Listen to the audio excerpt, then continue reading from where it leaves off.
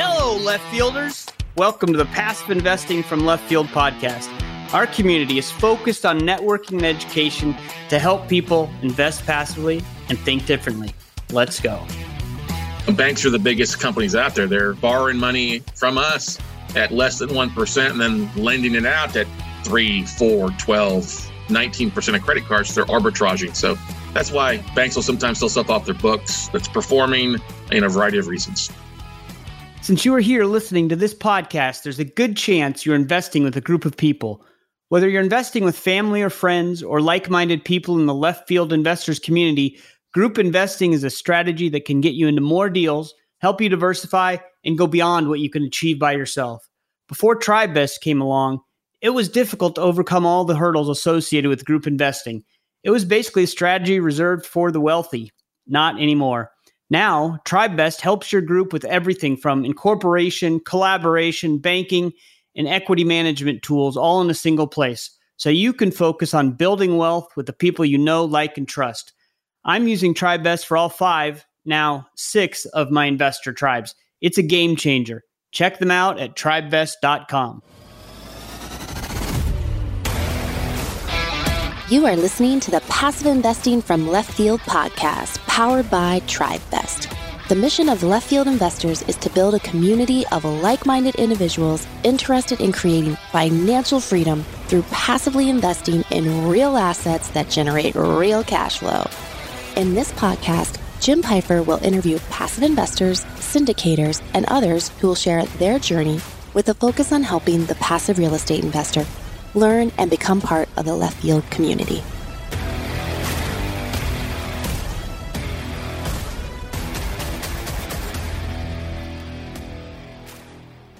This is Josh McCown from Capital Hacking, and you're listening to Passive Investing from Left Field with Jim Pfeiffer. This is the most important thing you can listen to today.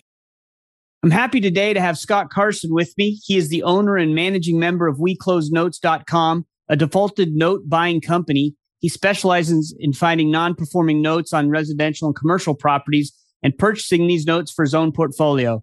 He's also a nationally syndicated radio host of the popular podcast, The Note Closers Show, which has millions of listeners across the U.S. and more than 130 countries. That's fantastic. So, Scott, welcome to the Passive Investing from Left Field podcast. Hey, Jim, honored to be here, buddy. Just here to give to your amazing audience, man.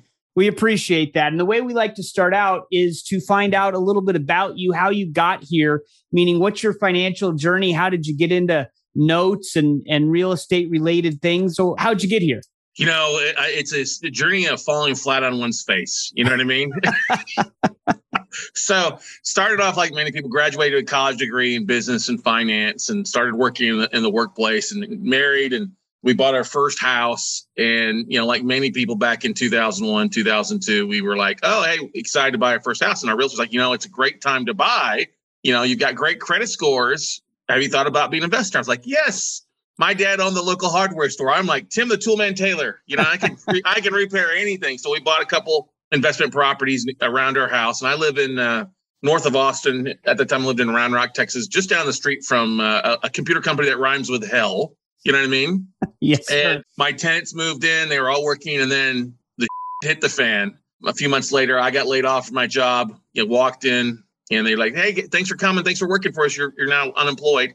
And at the same time, Dell laid off a lot of their employees, including my tenants. So I went from excited landlord to deadbeat borrower, I guess you could say. We were trying to make 6 mortgage payments, 3 first, 3 seconds on a private school teacher salary. And you don't have to be a genius or good at math to know that doesn't work very well. Oh, man. And so we got rid of the 2 investment properties. We did a loan modification on our primary, kept it from going to foreclosure. I did any odd job I could do to make money at the time. And we got our assets out of a sling, licked our wounds for a little while. And then about a year later, after getting back into the finance side, I was a banker for JP Morgan Chase and their top banker here in Austin and Texas, and did really well with that. And a buddy of mine that I knew previously, who'd also been laid off, had started a mortgage company. And this is 2004. And I went to lunch with him and a couple of investors that he was doing the mortgage company with. And I realized that's what I wanted to do. I want to get back into the real estate investing. Yes, I tried to just go off of my own knowledge versus being educated or learning. And I didn't know as much as I knew. So I was a lot more coachable the second time around, Jim. You know what I mean? Yeah. And so we were doing mortgages in 30 different countries, 30 different states. I was sitting in the back of room all these big expos and seminars, and really had kind of a 4-year apprenticeship, not just in real estate, but also the debt space, the note space, from a guy by the name of Bob Leonetti and a lady named Jamie Kayla. And then when everything hit the fan in 2008, I sold my part of the mortgage company for $1 because that was all about it was worth. And then I just went full time into just starting to dial for dollars and call the banks that we'd originated for to buy that discounted debt that they now had in their portfolio at a big discount. You know, it was everything hit the fan again in 2008, 9 and 10 for a lot of people, but I was on the right side this time. And then got divorced in 2009. And then in 2010, as I started to teach other investors how to do this, as we were buying a lot from my portfolio, I sold everything I owned in Austin, Texas, and thought I'd take a 30-week trip around the country to go to a lot of baseball parks. And that led to 3.5 to 4 years of nonstop travel, pretty much. I always like to joke I was the only homeless guy who owned 300 homes. And just had a great time. That's kind of how I became the note guy. I would go from like a real estate club or RIA meeting and networking group, and people are like, hey, aren't you that note guy on YouTube? Aren't you the YouTube guy that talks about notes? I'm like, yes, I am. And so fast forward 13 years since 11, 12 years since then. And it's been an amazing ride. We've bought over $1 billion in distressed debt on residential commercial properties. And our big goal has always been to get the borrowers back on track. We've modified a ton of borrowers out there. As we make the running joke, we're making America great again, one defaulted borrower at a time. And absolutely, I will tell you, the salivating at what's going on in the market right now, as we see a ton of opportunity over the next 24 to 36 months. It may not be exactly like it was, 2008, 9, and 10, but there's still a lot of opportunity for what we're doing now. So that's a little about me and my financial journey. That's fantastic. I have a couple of questions. And the first one, it always amazes me. You're not the first person on here who has failed or not had a very good experience their first time around in real estate and then goes on to have amazing success. So why did you go back into it? You were in it and it didn't go well, right? As you said, you do all that stuff to get out of it. And why go back in it? What was your thinking there? I think you learn more as you get older. You realize that I think we become a lot more accountable to oneself and realize that, hey, I didn't know. I wasn't as smart as I thought I was. Difference between being in your late 20s to your early 30s is that there's a big difference there in maturity. Also, I think the biggest thing is I started surrounding myself with people that were in that space, and I started learning the right ways to do things. And plus, I knew that getting where I was at in the rat race wasn't going to get me to where I ultimately wanted to be. I mean, Rich Dad, Poor Dad entered my life. Think and Grow Rich. About a lot of that mental aspect of things started really coming into my life. And, it's like you shared your story on my podcast of how you did not like being a landlord. You weren't good at it. I wasn't good at it. I thought I would be. I thought, HGTV was the Bible. And we all know that's a big farce. It's a facade of what real estate investing is. So I think just wanted to do better and realize, okay, the second time around, I'm much more coachable. I'm not afraid to ask questions, and I will, see opportunities there when a lot of people would just to give up. And I'm not a quitter, I guess you could say. I've got my work ethic from my parents. I saw my parents, especially my dad, fail at a few things, but keep going and keep striving forward till he found success. And so I think I'll say that an entrepreneur is not born, we're definitely made. Yeah. Well, it's always interesting to me, like I said, that people struggle and then they just keep at it and you learn from your failures and then you become a success. And it's always interesting to me. And then you also said, you started buying notes in 2008, 2009, I think. And that was, after the big crash. So I remember that time and people were afraid to do anything in real estate. So what gave you the courage to say, okay, now I'm going to really go in and start buying up notes when everybody else was, that's what Warren Buffett says. When everybody's fearful, that's when you buy. But how did you get the courage to do that?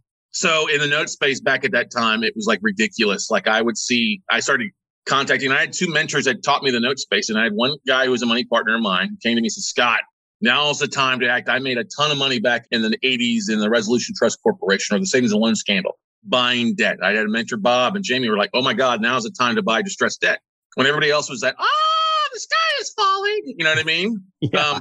And I was like, my mortgage business had just kind of stopped overnight. And I was like, okay, what am I going to do? Sit here and cry in my milk, or am I going to pivot to take advantage of the opportunities in the market? And I think a lot of investors screw up that way. They get so ingrained into doing one type of activity. And when the market dries up or changes, you've got to be flexible and pivot. And I didn't want, it was an interesting time, but I started getting lists and from these different lending institutions and banks. And I would ask them, like, what are you looking for? And they would literally want like pennies on the dollar. I mean, I was like, okay, I can buy a Miami Beach condo on the water for $5,000 to $10,000. Now, it might take me a year to 18 months to foreclose back then, but I know the value was there. I didn't mind, okay, putting a little money in to ride it out and work to get it back on track. And so that was the thing that really attracted me. I was like, look, I'm finding deals. I was finding apartment complexes at 40, 50 cents of what was owed that I could take over and either finish the foreclosure off or, cash for keys and then take over the ownership of the management of the property and get it regentrified and then sell it off at the auction when we finish the foreclosure. It was just not stupid, the amount of deals. I bought my first note, which was a piece of crap Michigan property for $500 using my debit card. Okay. And I sold it for scrap metal the next day for like $1,500. I was just seeing stuff that was just stupid in the price point. And I was like, okay, let's dive into it. Of course, I got into it and started sharing my deals and marketing it on the early days of Facebook and YouTube back in the day. And there was some videos of me like walking around an apartment complex here in Austin, was like sweat pouring down my face in 110-degree weather. But I'm like, here's the deal. It's worth this even right now. Here's what I can pick it up for. It'd be stupid not to pick this up and ride this out. And That's just what I did. I kept having that. I say Jimmy Buffett, but Warren Buffett in my ear talking about, just you got to do the opposite of when most people say. When people are running one way, run the opposite way. When there's blood in the water, go towards it and just figure out a way to do it. And that was the thing. I saw a ton of opportunity and I just started dialing for dollars and putting the work ethic into it. I flipped my first, like I said, that little first property in Michigan for $1,000 profit. The next one, I flipped an 8-unit apartment complex in San Diego, made $35,000, wholesaling the note to somebody else. I flipped a 16-unit apartment complex, the note, wholesaled it and made $100,000 on it. I bought some some performing notes that the borrowers were a little kind of, we call it scratch and dent borrowers, where they make a payment and miss a payment, make a double payment, get caught back up. But it was like a 20% yield. I was like, this is stupid for me not to buy this. I don't mind them missing a payment here and there as long as they're making it up. They've done this for 24 months. It's like, let's do it. So that's kind of a mindset there. It was just the numbers made sense. And this is not a get rich quick scheme. This is something I'm going to build wealth with and see the opportunities over a longer period of time. Now, most people think in the note space it's like 30 years to finance and stuff like that. That's not the case. Most of our deals are like 24 to 36 months for the most part. I just surrounded myself with people that were new and knowledgeable. And I got to work, rolled up my sleeves and got to work, Jim. That's great. That's a great story. So I want to back up now to the basics. What are notes? And I assume there's different types of notes, right? Just like there's different types of real estate. So can you start with what are notes? What are the different kinds? And why would I invest in this? So everybody's in the note space already. You're in the note space. You're just on the wrong side of the payment string. Okay. Whether you got a car, a mortgage, medical debt, credit card, student loan debt, everybody's in the debt space or the note space. You're just, like I said, you're making payments versus receiving payments. And that's what we are. A note is basically, it's an IOU. It's a debt. If you've got a mortgage on your house, that's a note, as we say. And we buy those notes. I only buy notes that are backed or secured by real estate, either residential or commercial.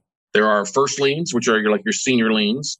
And then there are second liens, which are junior liens. Like if you have a first on your house for 80%, and then you've got a second loan for 20% to finance the whole thing.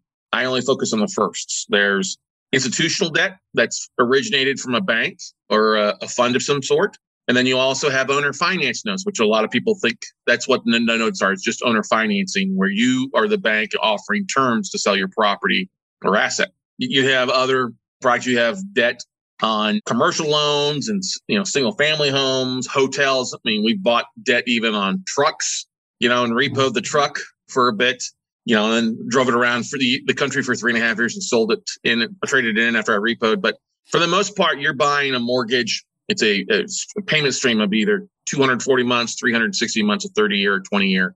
And, you can buy performing notes, which a lot of people like. And I think your audience is probably more inclined to buying something that's performing, either has been performing from the nonstop, or where we make a lot of our money and get the biggest bang for our buck is we'll buy a non-performing note on a property at a big discount, 50, 60 cents on the dollar of what the value is. And then we make our greatest returns, Jim, by then working with the borrower to modify that loan, get them back on track of some sort, work with them to start making payments on time. If they do that, that's great cash flow. We can either turn around and sell that note back to the marketplace, back to banks and investment funds. A lot of times we've sold notes back to the banks that sold us the stuff. We just were able to work with a borrower, or we'll hold it for cash flow for an extended period of time if the return makes sense. So that's kind of the big thing in the note business these days. It's kind of that the performing paper or the non-performing paper. Of course, if the borrower doesn't play ball with us, we, as the bank, have the same rights to foreclose or start the legal process to foreclose on the borrower. And then obviously the property secures the note. So if we foreclose, we take the property back and they can either keep it, rent it, or sell it off on the open market. So performing means that someone's been paying consistently, and non-performing means they haven't been paying consistently. So I guess I understand why there's a discount for the non-performing, right? That makes sense. They're not paying, or they're paying intermittently. So the bank just wants it off their books. They sell it to you for some kind of discount. So why would you buy, or why would a bank sell a performing note? So a bank will sell a performing note in some cases where maybe they don't have all the correct paperwork involved. Maybe they're missing some documents. Maybe there wasn't a truth in lending statement signed or signature not filled out. We call those scratch and dent loans. May not the borrower's bad. It's just they don't have all the paperwork specifically to go through. It also depends on what's going on. We had a bank in San Antonio that they had offered a specific type of lending program to their neighbors and people around them. And they didn't want to be the bad guy in case they had to foreclose. So they sold every loan that was in that type of lending platform. So we bought a portfolio. It was a mixture of performing and non-performing notes. And get this, the yield on the performing notes was a 17% yield straight off the books, which is crazy for a performing loan that's been performing the entire time. Usually a performing note's going to sell somewhere around 85 to into mid 90s, whatever the balance is. And of course, it's not a big discount there. But like I said, that's not a bad place to be if your money's making nothing and you like that type of passive return. Banks are the biggest companies out there. They're borrowing money from us at less than 1% and then lending it out at 3, 4, 12, 19% of credit cards. They're arbitraging. So that's why banks will sometimes sell stuff off their books that's performing in a variety of reasons. Hey, Left Fielders. This is Julian McClurkin from TribeVest. I recently had the pleasure of sitting down with Jim Pfeiffer for a masterclass. I learned so much, from passive investing to real estate syndications to how you can diversify your portfolio with a tribe. I also learned how this form of passive investing was only available to the wealthy. Until recently. If I learned a lot, you will too. Go to leftfieldinvestors.com and check out the masterclass button at the top, or look up TribeVest on YouTube. I'll see you there. So how do you service the notes then? If you buy a note, I mean, do you pay someone to service it for you and you're just the owner? Actually, you go out and collect. You knock on door every person. I'm just joking. That's one of the beautiful things about the note business is I'm in Austin, Texas, and I buy debt in about 30 different states. In most states, you need to have a licensed debt collector or a licensed servicer to collect on your behalf, to collect funds, because you're dealing with fair debt collection practices and the Consumer Finance Protection Bureau. Some of these big things have popped up over the last 13, 14 years. So yeah, we have a servicing company that if it's a performing note, they charge us $20 to $25 a month for a performing note to collect. If it's a non-performing note, they charge us $90 to $95 per note because they're doing more aggressive outreach, trying to get the borrowers back on track, calling, sending certified letters to get the borrower in place. So that's the great thing is I'm not having to do it. I basically direct my servicing company to do what I want to have happen. They've got to follow specific guidelines, but like, hey, I'm willing to offer the borrower a modification or these type of terms. When you talk to them, here's A, B, or C plan that we're willing to offer. On the phone, let's see if they'll go that route. I don't have to negotiate. I don't have to listen to the country western songs that borrowers are telling. It's a very black and white business oriented aspect of things. And then I got to get an email or a phone call and we'll negotiate back and forth with the servicer what we want to do. And then we go from there. And then they just start paying on time on a monthly basis. And if they won't play ball, pay, stay, then we'll even work with them in some sort of liquidation. Like, okay, you can't pay. You don't have somebody come in and take over payments. You don't want to modify. Do you owe more than the property's worth? Well, let's do a short sale.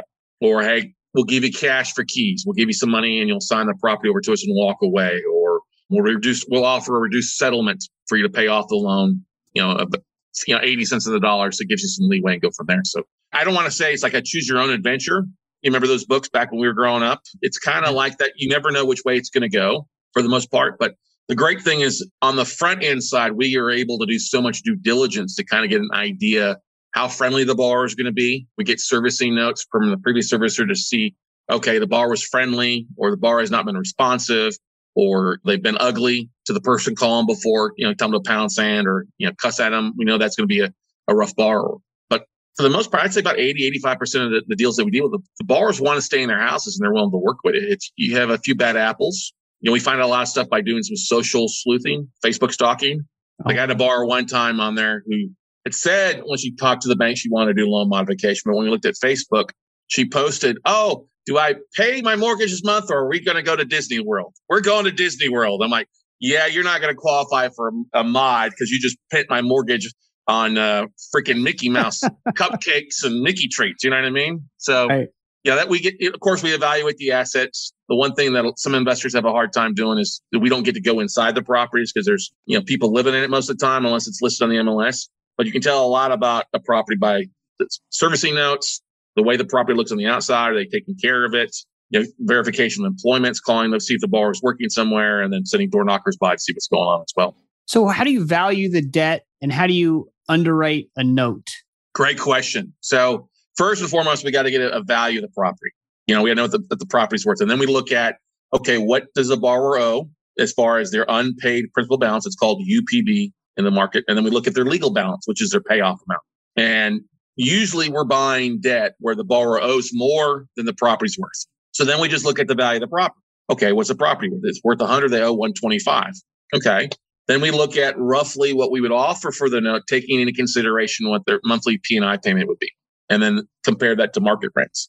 So a quick basic look is we take their P&I payment times 12 and divide that by our offering price. That number, we usually have to see somewhere in the mid-teen to 20% range just on that flat number alone. And that's kind of our initial offering. And that may be 50 cents on the dollar, maybe 60 cents on the dollar of the value of the property. Now that number may be at 30 cents or 40 cents of what's owed, but that gives us the flexibility, if it says we're buying it at a discount, to be able to work with a borrower to forgive debt or forgive, they're a year behind. So, one of the things that we might negotiate with them, say, okay, for every $100 you pay above what you owe, we'll forgive you 200. Or if you make a payment, we'll forgive 2 payments so you get back on track.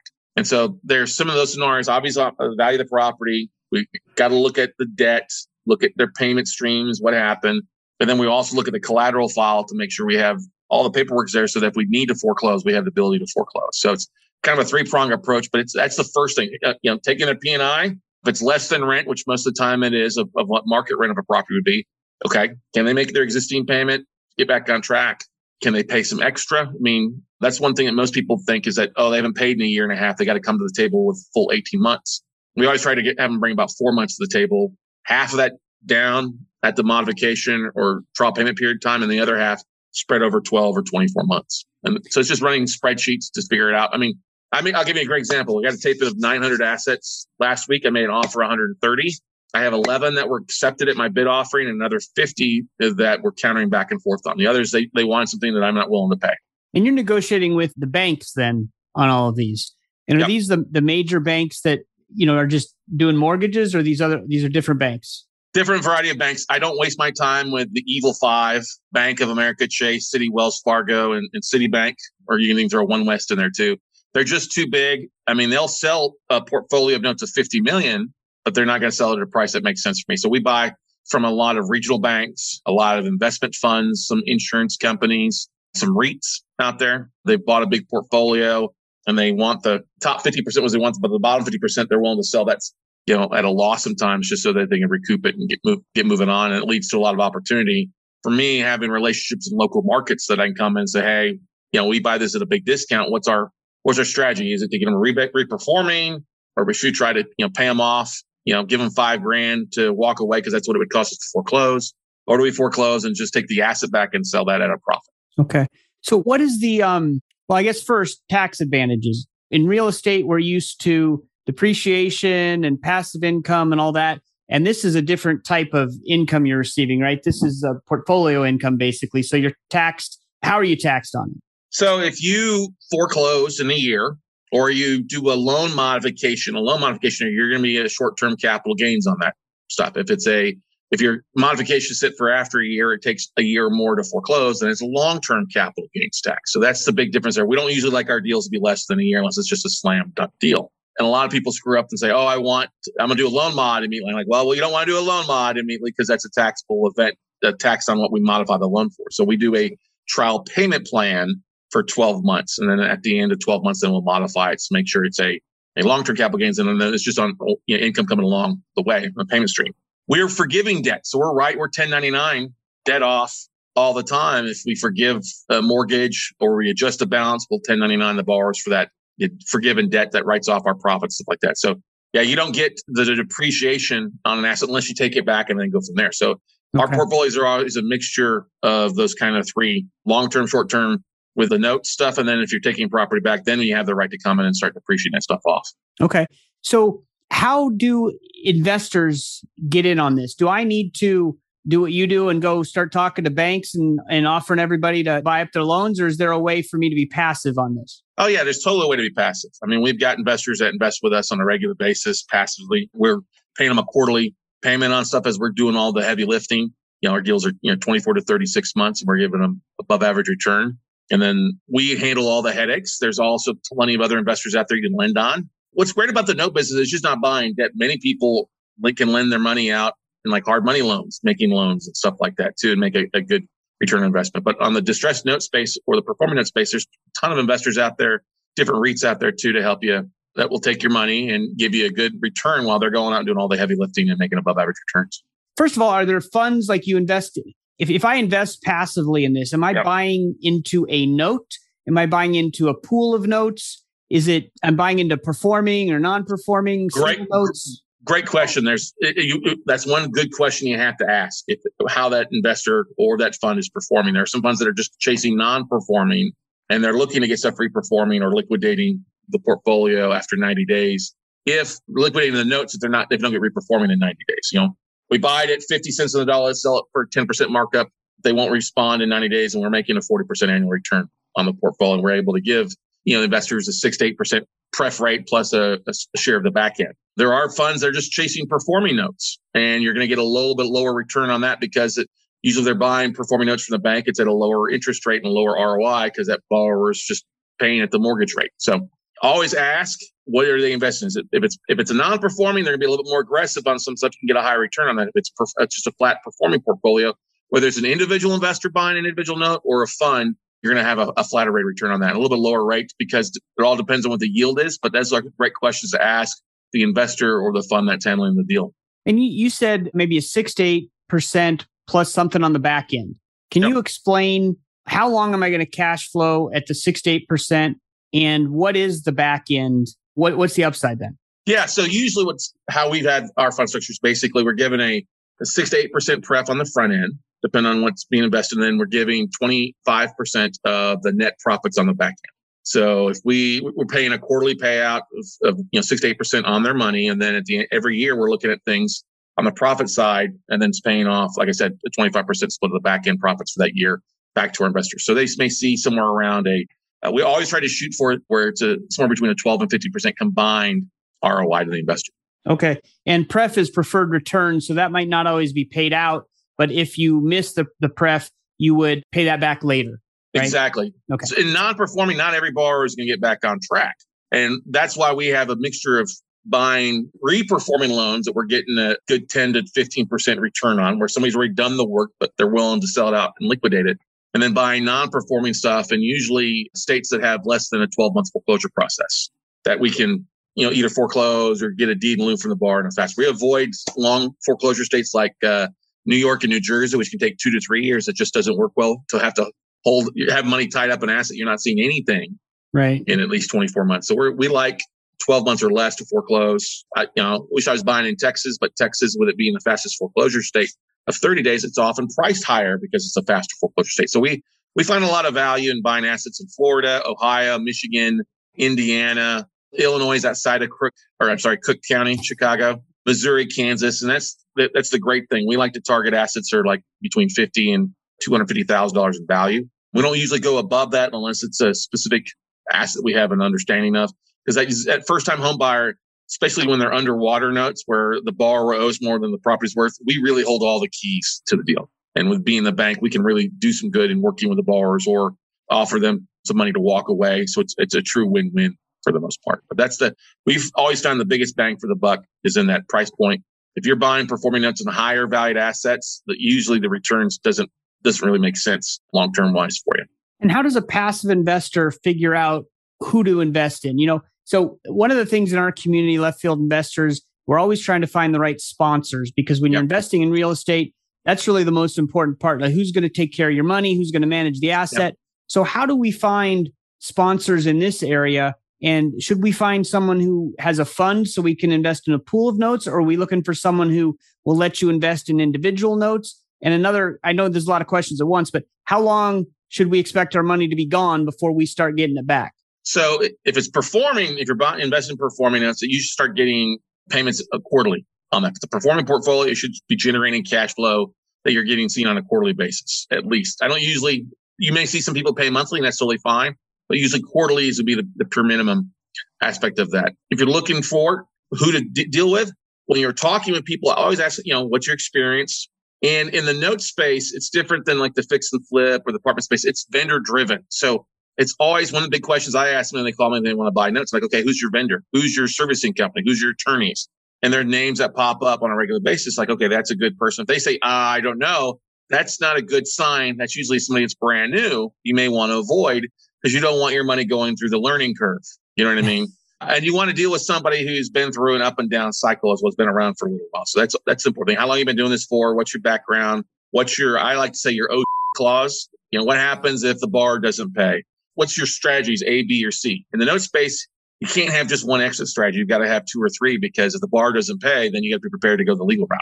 What's your average cost to foreclose? What's your average holding cost that you're rolling into the thing? Because there's servicing costs and workout costs involved with every deal. So those are some questions to ask. How many deals have you done? Like I said, who's your team?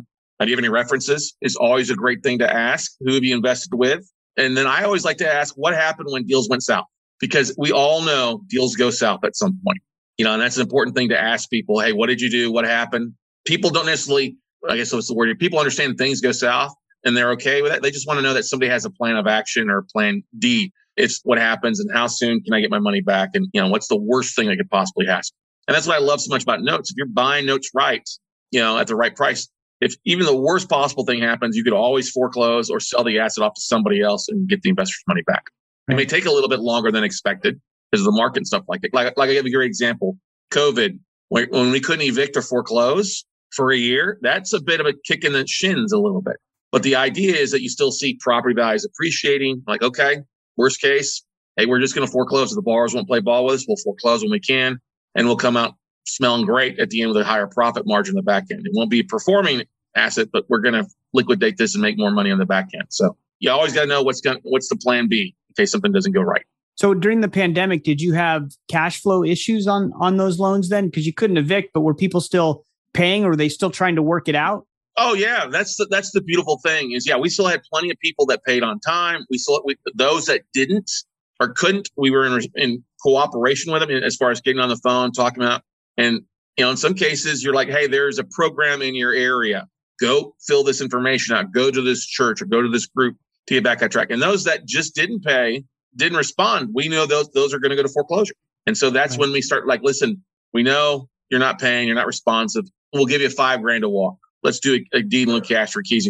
And that's why I always tell investors it's good to buy a couple assets and invest in a portfolio or a fund, because then your risk is leveraged over multiple assets. And this is one thing that we teach too. It's like, oh, I'm going to spend $500,000 on one asset. Well, how's that borrower going to perform with that $500,000? Or for $500,000, I could buy half of Columbus.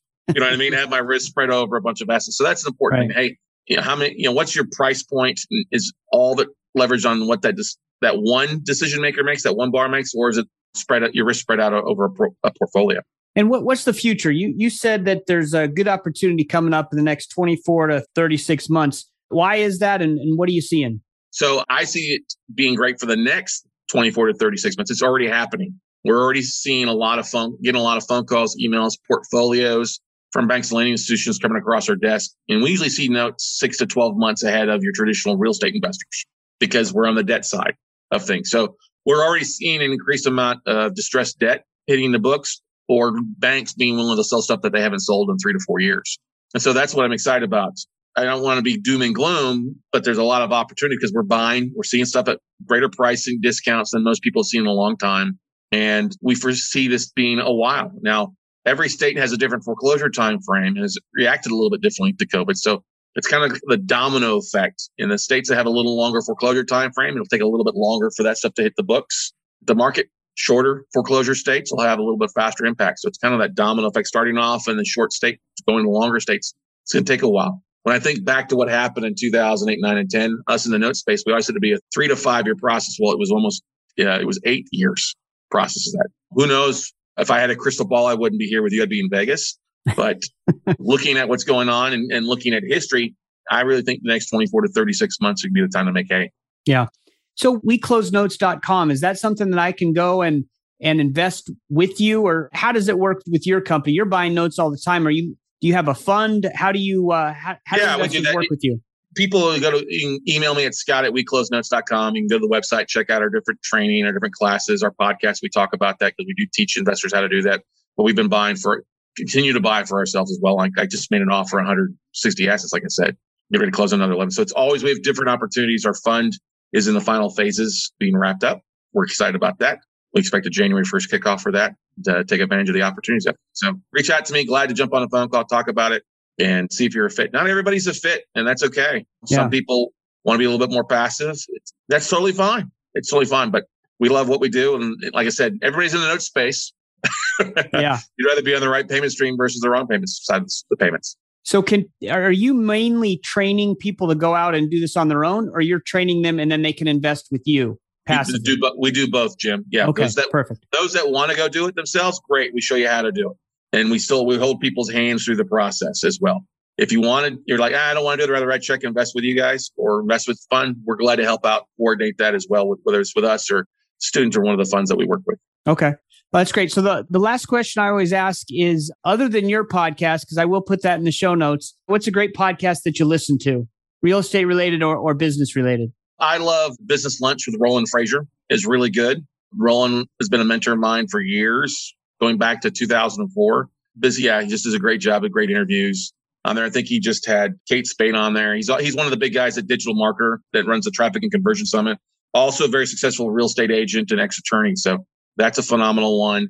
Something fun, Southern Fried True Crime. If I'm bored and sitting at the house, I'll listen to that a little bit. But yeah, those are two that I'd probably recommend the most. Of course, you got to listen to Jim's podcast for everybody else. And Jim didn't ask me to say this, but I'm going to tell you right now, while you're listening, hit that subscribe button and then hit the 5-star review and leave Jim a 5-star review. We all, as podcasters, love to hear from our audience. And Jim is kicking ass and taking names week in, week out with his show, bringing on great people. So go do that.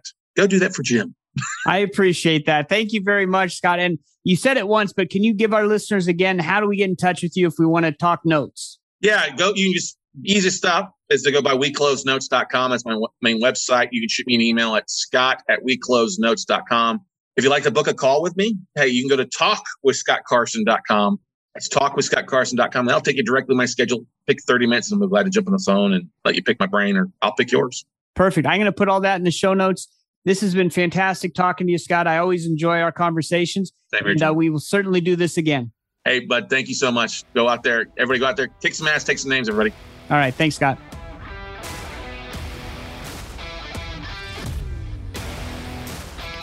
That was a great conversation with Scott. I always like talking, I've said this before, but I always like talking to people who have had initial failure and then they kept at it. They kept going, even though they failed at the very first real estate transaction or transactions or whatever they failed. They picked themselves up and they dove right back into it. And I love his energy when he's telling his stories. And, the courage in 2008 when everyone was selling and everyone was panicked and he just started buying notes. It took courage. I mean, it made sense. The numbers all made sense and he just relied on the numbers and he had great success. And so that's a powerful story. I also enjoyed his take on everyone's in the note space. We're mostly just on the wrong side. We're the buyer rather than the lender, and he's the lender. And that's the side you want to be on when you're trying to make money. I mostly invest in the equity side of real estate, but I do invest in some note funds. And so this was a great conversation to learn more about the notes and the process and everything from the other side of the equation, the debt side. One thing I really do like about most of these note funds, Scott's included, is they help homeowners stay in their home. The best result for everyone is to avoid foreclosure. So the incentive is to help the homeowner. You redo their loan so they can stay in the home, they can afford it. You make money, the bank gets it off their books, and the homeowner stays in the home. It's great. You help people and you make money, and I always like that. So thank you to Scott for being on the show. We'll see you next time in Left Field.